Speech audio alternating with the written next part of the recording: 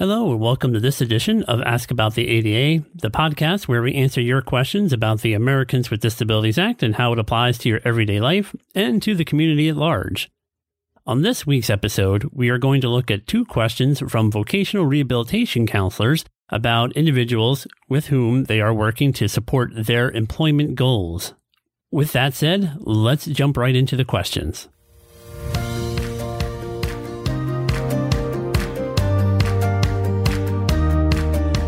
Here's our first question from the vocational rehabilitation counselor.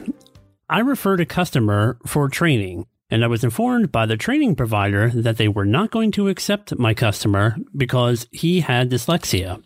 They said that they didn't have the dedicated staff available to assist him with all of the reading materials necessary to be successful in completing the training and the exams. Have they violated the ADA?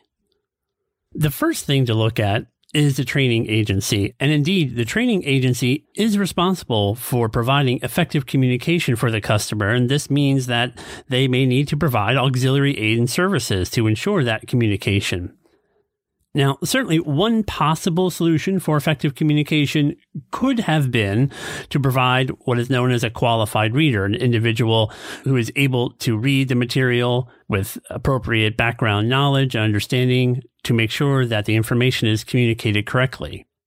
However, that being said, it isn't the only solution, and the training organization does have an obligation to investigate other possibilities. For example, from what we know so far in this question, the training organization could have looked at pre-recording the materials for the individual as an alternative to providing a qualified reader. They may have provided an electronic accessible format for the materials combined with some assistive technology such as use of a free screen reader program such as Microsoft's Narrator on Windows, or perhaps a downloaded screen reader like Non-Visual Desktop Access or NVDA. Now, it's not certain whether or not these solutions would have been effective, but they are alternatives, and from what we understand, these were not even considered, and that's where the problem lies. The training organization is responsible for investigating solutions with the customer with a disability.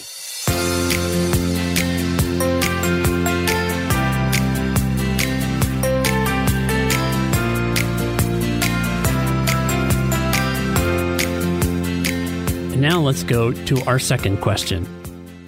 The vocational counselor is working with another customer, and this individual is applying for a job. The potential employer is refusing to hire the candidate with a disability because they use a job coach. They believe that a job coach would be an insurance risk on the job, and therefore they cannot hire the person. The question to us is, does this go against the ADA? Well, here you need to look at what a job coach is and what a reasonable accommodation is. First of all, a job coach, for those of you who may not be familiar, is someone who assists a person to learn the basics of a job and the processes that go along with performing a job. So certainly, we know that a job coach can be a potential type of reasonable accommodation. That being said, it should not be and cannot be dismissed out of hand as a possible alternative form of accommodation. And neither can an employer or a hiring agency have a general no job coach policy. In essence, such a policy would be denying an entire class of reasonable accommodation without any individualized assessment of a situation. And when we think about reasonable accommodation, it's important to remember that every case of reasonable accommodation is unique, and each situation has to be addressed on an individual basis with the person with the disability, the job, and the employer. In this instance, the potential employer may have violated the ADA. In terms of the job coach, we know that the Equal Employment Opportunity Commission, that's the federal agency that enforces Title I of the ADA, which covers the employment provisions of the law, recognizes job coaches as potential forms of accommodation. We see this in their guidance materials, including the enforcement guidance on the Americans with Disabilities Act and psychiatric disabilities. And we see this too in the enforcement activity of the EEOC. For example, the 2019 settlement agreement that they reached with Party City, where a New Hampshire branch of Party City refused to hire an individual with a disability because she required a job coach as a type of reasonable accommodation. So therefore, we know that a job candidate, if they're best for the position and they're qualified for the job, must be given an opportunity to have a reasonable accommodation if it's appropriate. And the employer has to engage in the reasonable accommodation process and perhaps offer the accommodation as long as it doesn't impose an undue hardship on the company.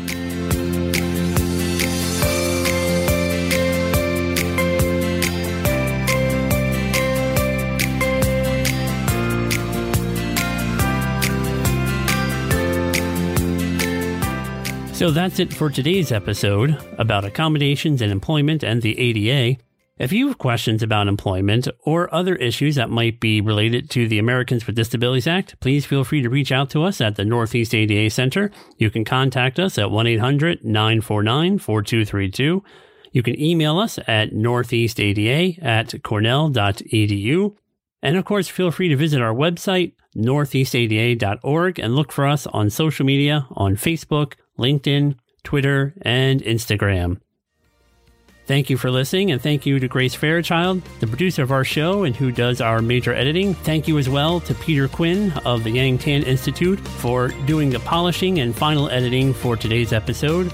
And thank you to the Northeast ADA's technical assistance team for sharing these questions with us today. I'm glad you decided to listen, and let's continue the conversation together.